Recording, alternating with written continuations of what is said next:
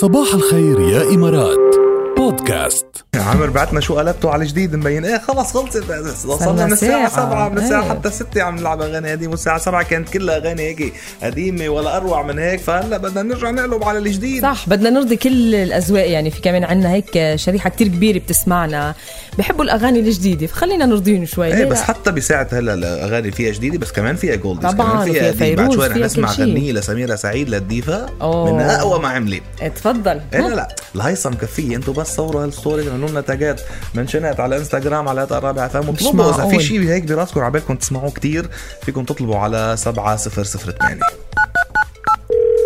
الو مدير. صباح الخير. صباح النور. مين معنا؟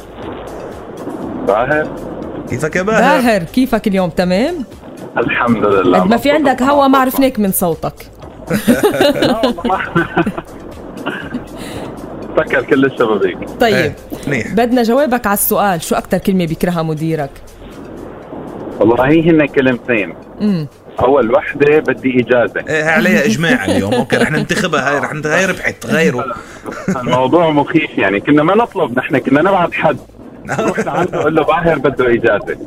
ايه مثل أيام المدرسة مظبوط. واسطة مشان تطلع فرشة الخلق يعني مو فيني. ايه بتريح حالك شوي. موضوع ثاني موضوع ما بعرف يعني لما يكون صاير مشكلة وحد يقول له ما بعرف ايه عن جد الموضوع جد مو مزح او مخصني يعني مثلا بالدنيا. اصلا انه حد يفوت نكون عارفين في مشكلة فبنطمن بعد ما يطلع حد من عنده. لهلا بتذكر انه قلت له شيء ما بعرف كل شيء ولا تقول له ما بعرف. على فكرة هي يعني اي شيء بس ما تقول ما بعرف. دراسات حتى بتقول لك يا باهر انه مش مفروض تقول لمديرك ما بعرف حتى اذا شغله ما بتعرف تعملها او ما بتعرف عنها قل له رح حاول قل له يمكن هيك بس ما تقول ما بعرف. 100%. بس سبحان الله يعني الموضوع ما بعرف مخيف بالنسبة له. أعطيه كل مفردات اللغة العربية بس ما تقول له ما بعرف. إنه ما حدا بيعرف كل شيء كمان مرقنا مدير مشينا يعني نورتنا يا باهر. لا كلك ذوق جاد كلك ذوق. إلى اللقاء باي باي يا ميت هلا.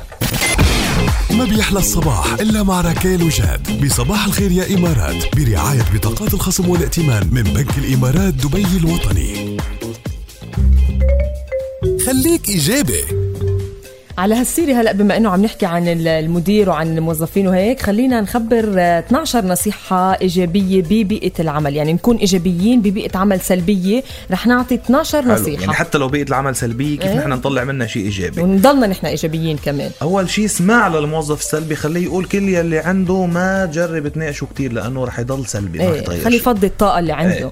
حدد الإيجابية بتعليقاتهم السلبية. بس يعطيك 100 تعليق سلبي أنت لاقي منهم على القليل 50 يكونوا إيجابيين. إذا سكرت معك القصة الموظف السلبي حيله للجهات المعنية وفهمك كفاية.